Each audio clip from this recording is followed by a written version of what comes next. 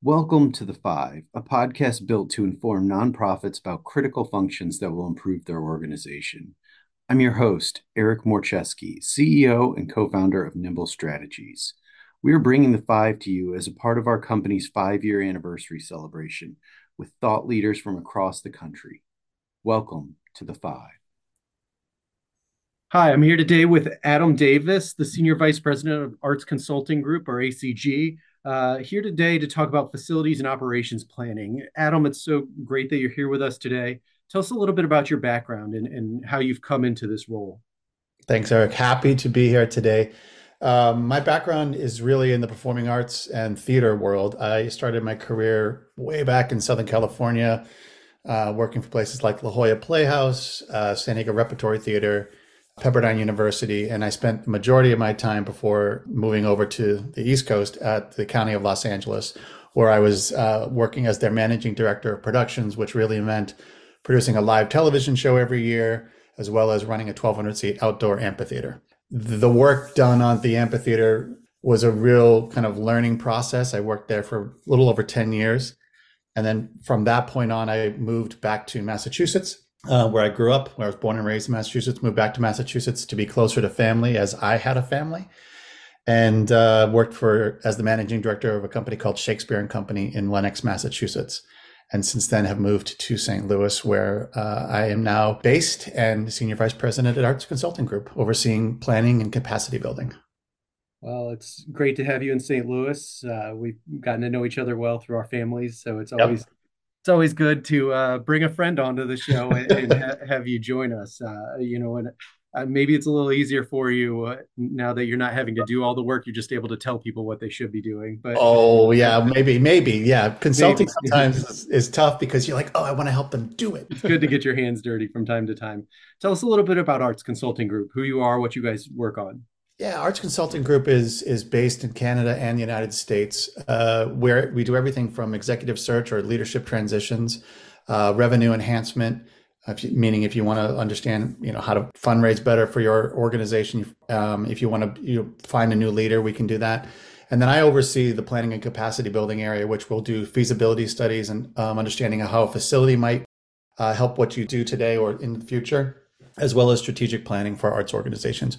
We are mainly, or I should say, solely focused on arts organizations. That's kind of what differentiates us from some of the other organizations out there.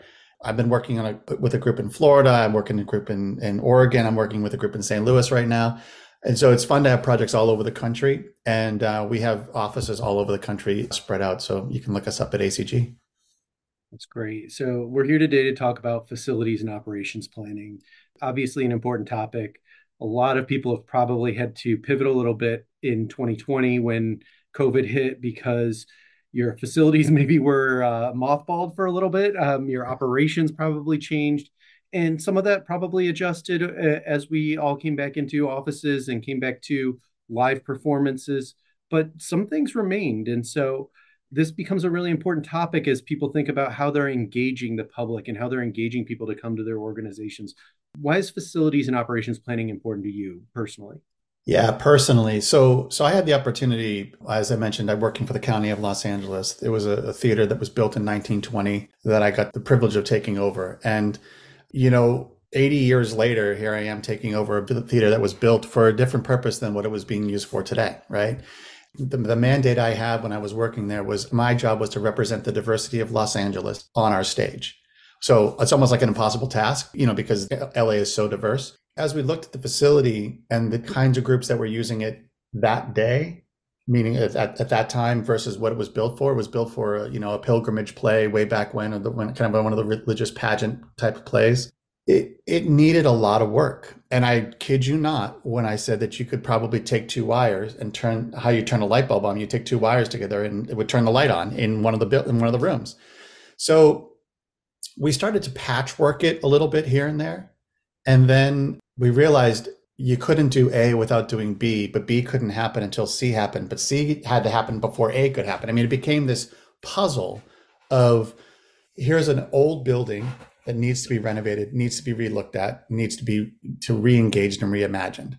And this is my first time doing it. And what I really appreciated is I had a supervisor I was the manager of the theater, but I reported to the executive director of the LA County Arts Commission, and we saw so many people go through and build spaces that were not either adequate to their needs because they didn't think about it, or they built too much and they couldn't actually operate it because their finances wouldn't fit it. So what I learned was you need to lead with programmatic vision. And that was a $60 million project that we did in the renovation there. And the money was well spent. Some of it was the prices would jump over time. But then I also, when I moved to Massachusetts and worked at Shakespeare and Company, we were in the middle of COVID. To your point, 2020, life changed really dramatically. No one wanted to be indoors. And Shakespeare and Company had, at its root, started their company by performing outdoors. Over the 40 years, they had kind of come back indoors. And the artistic director said, I want to get back to our roots. And he'd been wanting to do that since the day I started there, but we didn't really have an impetus that would jump us to be able to make that happen. So let me back up real fast and say, in Los Angeles, that was a 4 or 5 year process to get the $60 million raised from the city, or excuse me, from the county or from individual donors, as well as doing a master plan to think what the future would look like.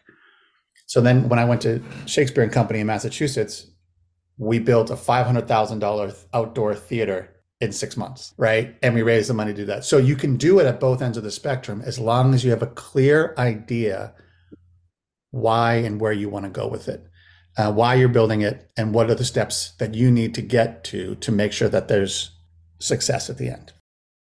Yeah, I think so many things come to mind as you talk about some of those stories, even just thinking through Los Angeles, and I'm thinking there's probably a number of other buildings that your story would apply to. I was thinking of the LA Coliseum where UFC plays, Yeah, yeah, but maybe a totally. few others out there that really could use some help with that. So, starting with that facilities and operations planning really can help them as they look through where their future should go and how to get there. So I think that's a really good way for us to jump into the five here of facilities and operations planning. So as we look at this as a nonprofit leader, as I start to think about, all right, I know I need a facilities and operations plan.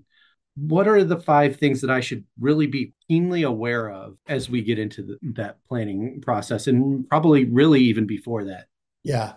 I think the first thing that informs everything else is clarity on programmatic vision.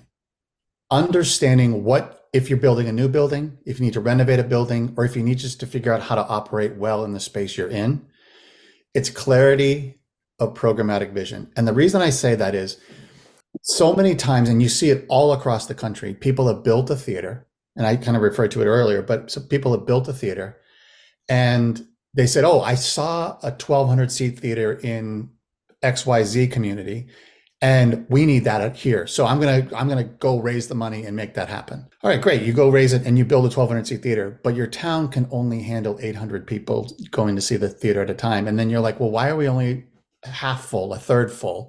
And then that doesn't hit the operational needs that we have. We can't pay for our staff to do that. So if you understand the programmatic needs that you have and say, we're going to be a dance company and we want to make sure that this dance company, we think over the course of our history, we've sold 300 tickets on average a night. So should we build a 1,200 seat theater? No, we should probably build, maybe let's be aspirational and build 400, 500 seat theater. Or maybe we build a 300 seat theater and a 99 seat theater, just to say, oh, how do we think through this? So one of the things that I like to do and ask, when someone says we want to do a feasibility study, we need to get a theater in our community, I first say why and what are you going to do in that space? So programmatic vision, that's number And one. just to be real clear, when you're talking programming, because an arts organization probably defines programming different than how you're defining programming here. Maybe. So programming to them may mean what shows they're putting on for the season, Yeah. Yeah. and that's not what you're talking about. Although that can have a role in it. Obviously, if you're producing your own shows versus bringing in Broadway shows, that could have a different impact on that visitation number. But can you kind of walk people through what you're talking Yeah. about when you're talking programmatic here? Yeah. I would say it's yes and to what you just said. So it's understanding what you want to put on that stage. And then what do you need operationally, physically, and staff wise to make that happen? So, yeah. So, to your point, I won't say the name, but I worked for a client recently. It was a university that was in a small town. And the university, they had done some visioning of what they wanted to do, but it was really for their university students. In their mind, all their students were going to come see the shows, but they never asked the students if they were going to come see the shows. And the students ended up not seeing shows. And so it became for the community. What they did, though, is they built a 2,000 seat theater. And what's interesting is understanding where the threshold falls. You need probably 2,800 seats to do well in the Broadway sphere to pay for the cost of that. But if you have artists that are not Broadway shows, you may not be able to sell those 2,000 seats, right? Mm-hmm. So understanding that programmatic needs. So when I say programmatic, I do mean what's on stage, but I also mean all the bells and whistles that go behind building it. So if you know that you're going to bring in Broadway tours, you need to make sure that the facility program is set up where you're going to be able to have tractor trailers come in and be able to bring the sets in, right? You're going to be able to say, oh, we got to make sure that our, we call it the aisles of the corridors, but where the sets are going to roll in, have a high enough ceiling to bring all those. So the programmatic vision of first what's going to go on stage and everything that trickles out from that, which leads me to the next kind of number two, if I can go there, Mm-hmm. is the programmatic buy-in and usage of the space, and those that use it have to tie together. So staff buy-in would be number two. Staff buy-in and understanding how those users, tech crew, house management, donors, assume like your development team, that, you know, maybe they need a donor lounge, maybe they need a board space. Maybe you're just saying, you know what, we don't want to have exclusive donor lounge, but we want to have a really beautiful open aired plaza because we want to have outdoor events that kind of go in and out depending. There's all the different ways you can think about it and how you're located. So going back to your original question of usage, it's programmatic usage of everything from what's on stage and how do you get it there? What do you need to get it there? Fundraising wise, as well as the literal physical moving of objects. That holds true for a lot of different aspects, not just for obviously theater companies. I just think back to when we were renovating all the arch grounds and we're moving in, we had these big 12-foot high by 40-foot long screens. The glass was from Germany, and they brought them in and they go, they won't fit in this store. Like, oh my Yeah, gosh, we've spent hundreds of thousands of dollars. What do you mean we can't get it into the building? yeah, great. And eventually a solution was found, and they're in there and they're beautiful and they're immaculate. I wouldn't want to have to replace one. Yeah, right, But right. yeah, I mean, you do run into that programmatic, just understanding how your space will be utilized. And so what I say to arts organizations is I love working with architects and I love working with and yeah, I'm using theatrical consultants, but I could say arts consultants that understand the programmatic use of space. And there's some really great ones out there. And theater is my background, which is to your point, Eric, is why I'm using that example. But we do work with museums and we do work with, you know, all different types of uses and spaces and libraries, what have you. But I think the architect is great because they will help you with the functionality and you want to make sure they're focusing on that. But what you're going to want to give them is this is what we want to do in our space and this is how we want to do it. And then they can draw to that.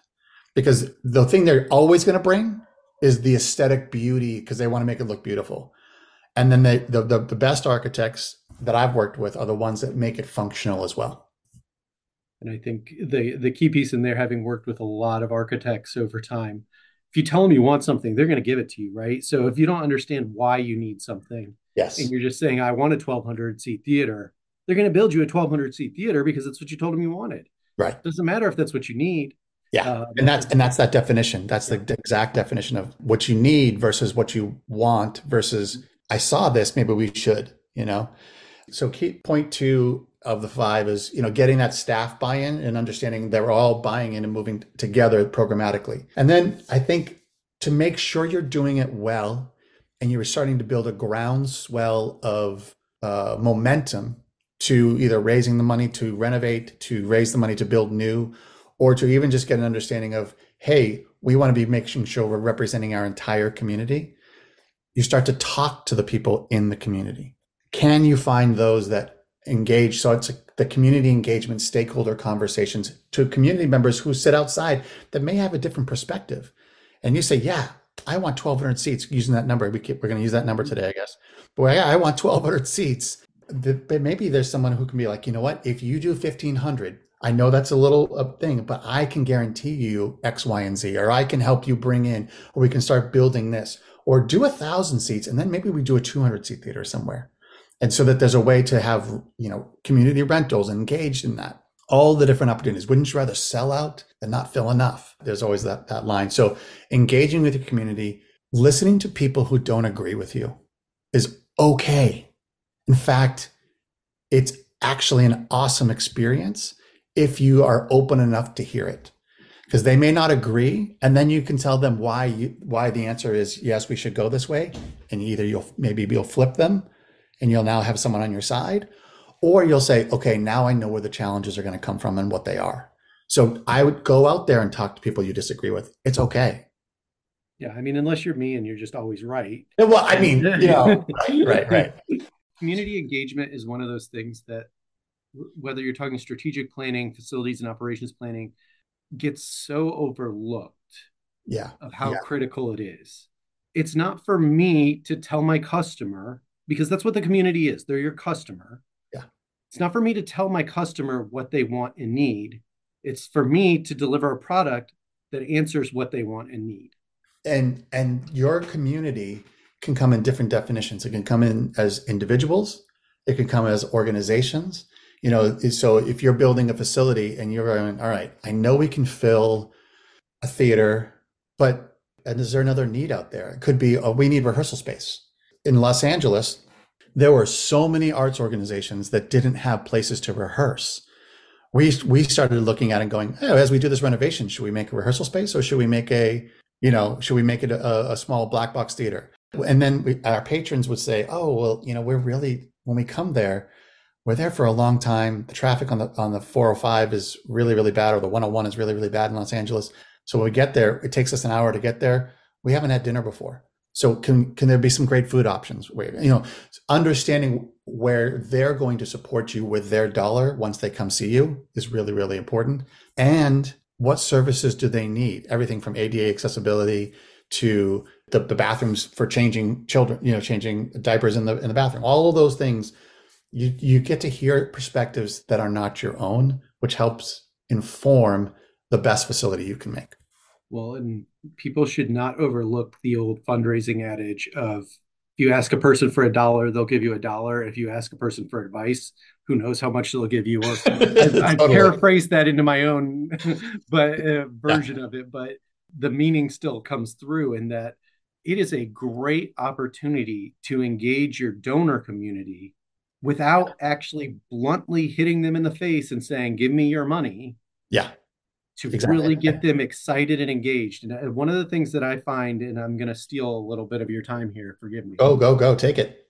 After you get done with planning studies, you need to bring back the people that you asked for their advice to share the findings of the study. And what that does is, you've already told them they were important enough to give you advice.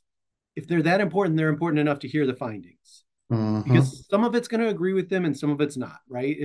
Nothing is going to be 100% like everything I said to you is what we're going to do. But they feel heard. And by feeling heard, they want to support that vision.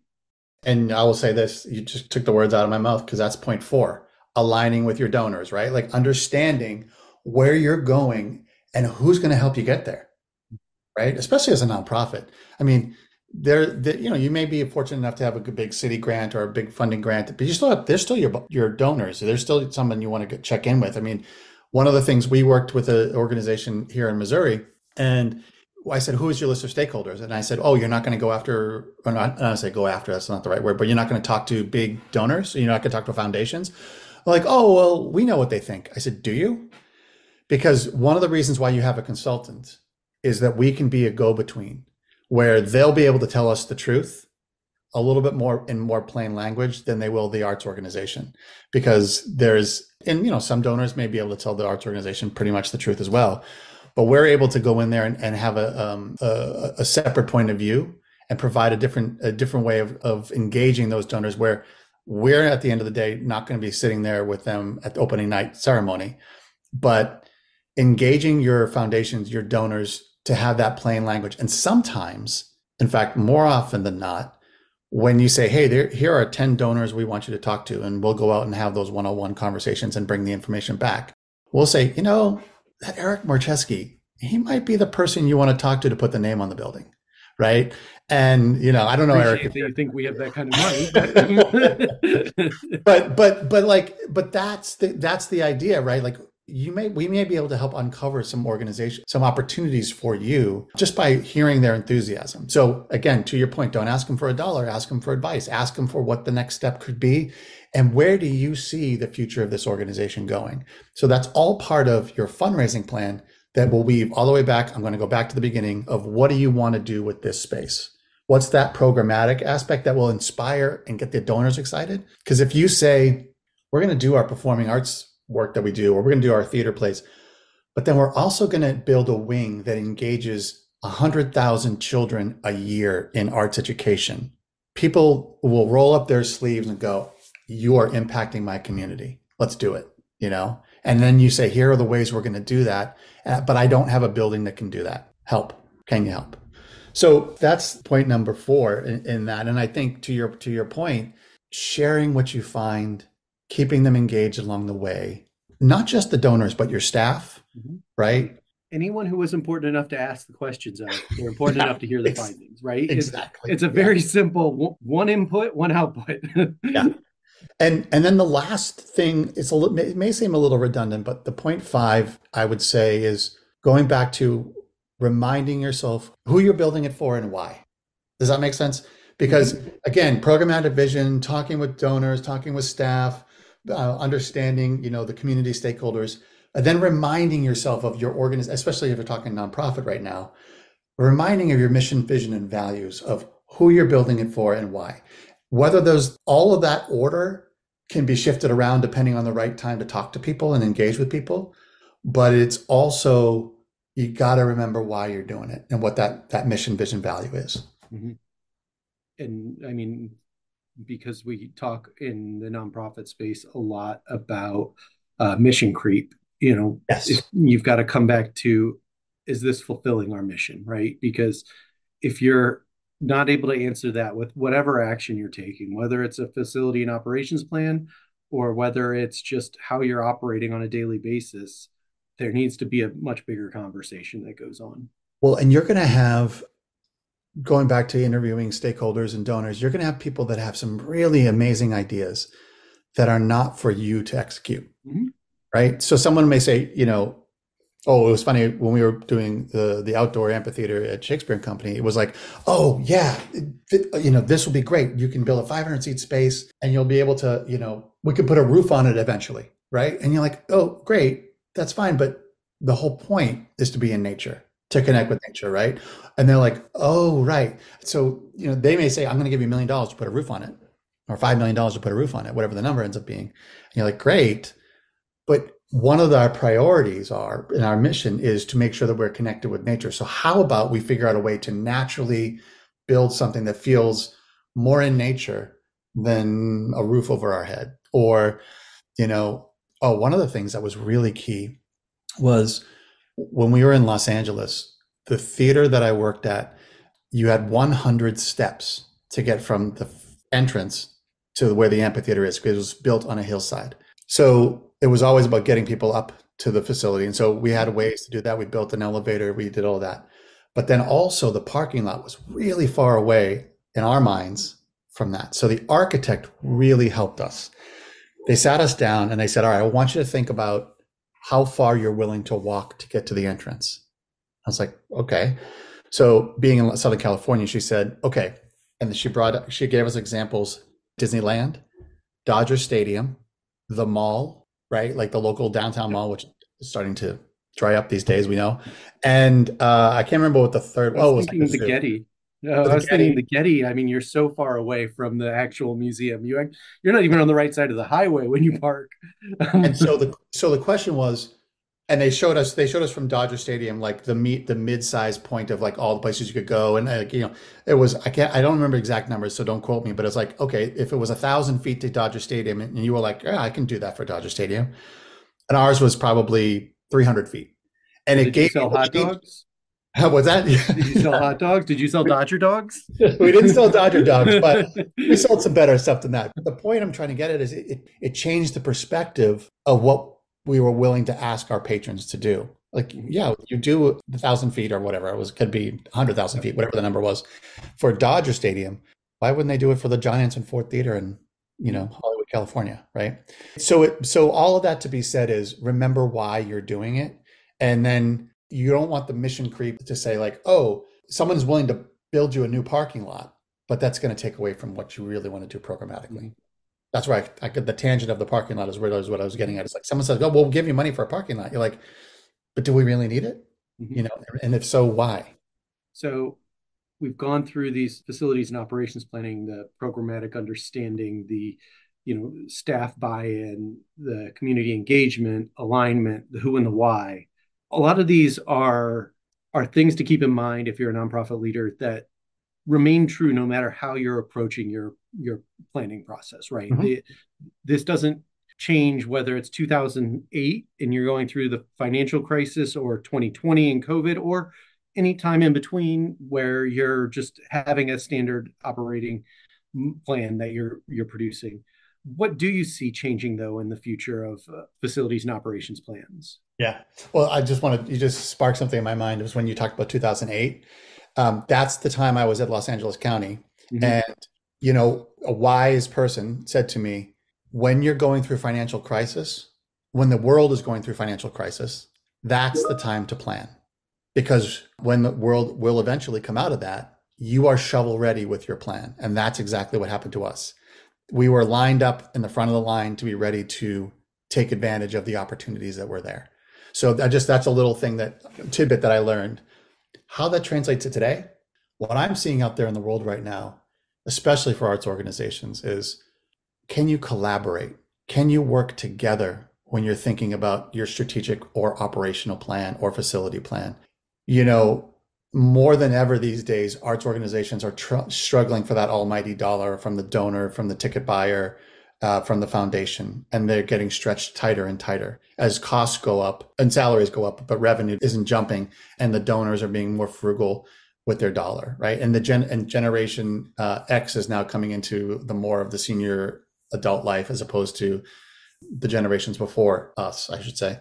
And in thinking of that, I encourage organizations to say, how can you work together? How can your facility not only suit you, but help others rise? And so I think that's what's important to me as we see things change is what's the all boats rise with the tide? Like if you're all working together, I see this as an opportunity to share resources. I'm working on with a city right now, and one of the things we did a survey and we said, how do you utilize your space, right? And it was just a few minutes ago that I was talking to someone, and they said, this is really interesting. 40% of the organizations in our city say they have their own space to utilize.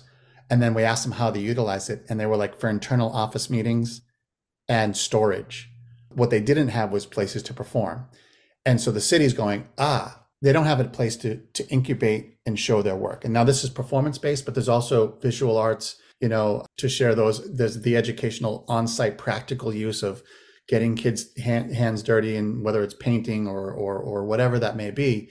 There can be shared resources, especially now that, like, what are you doing? What are these organizations doing where most of your people are working from home now? There's rooms that are empty. Mm-hmm. How are you going to work together to make that happen? How are you going to to engage that? So that's where I see the future of good community planning going. And how can it be something where it's a shared use calendar? You have to have a good partnership to do that. But I think it can benefit you more often than not to share those costs. I will throw in with that, one of the things that I believe is important on that collaboration process is doing some form of joint venture planning, in that you need to understand what the other group is trying to get out of it, because two people come together and they say, well, we both came together to make more money or to cut our costs or whatever it is. Mhm. Well, that's lacking that community engagement that you talked about in point three. It just happens to be there's only one other group maybe in that community engagement, but if you don't ask them what they're trying to accomplish with it, your definition of success and their definition of success may not align.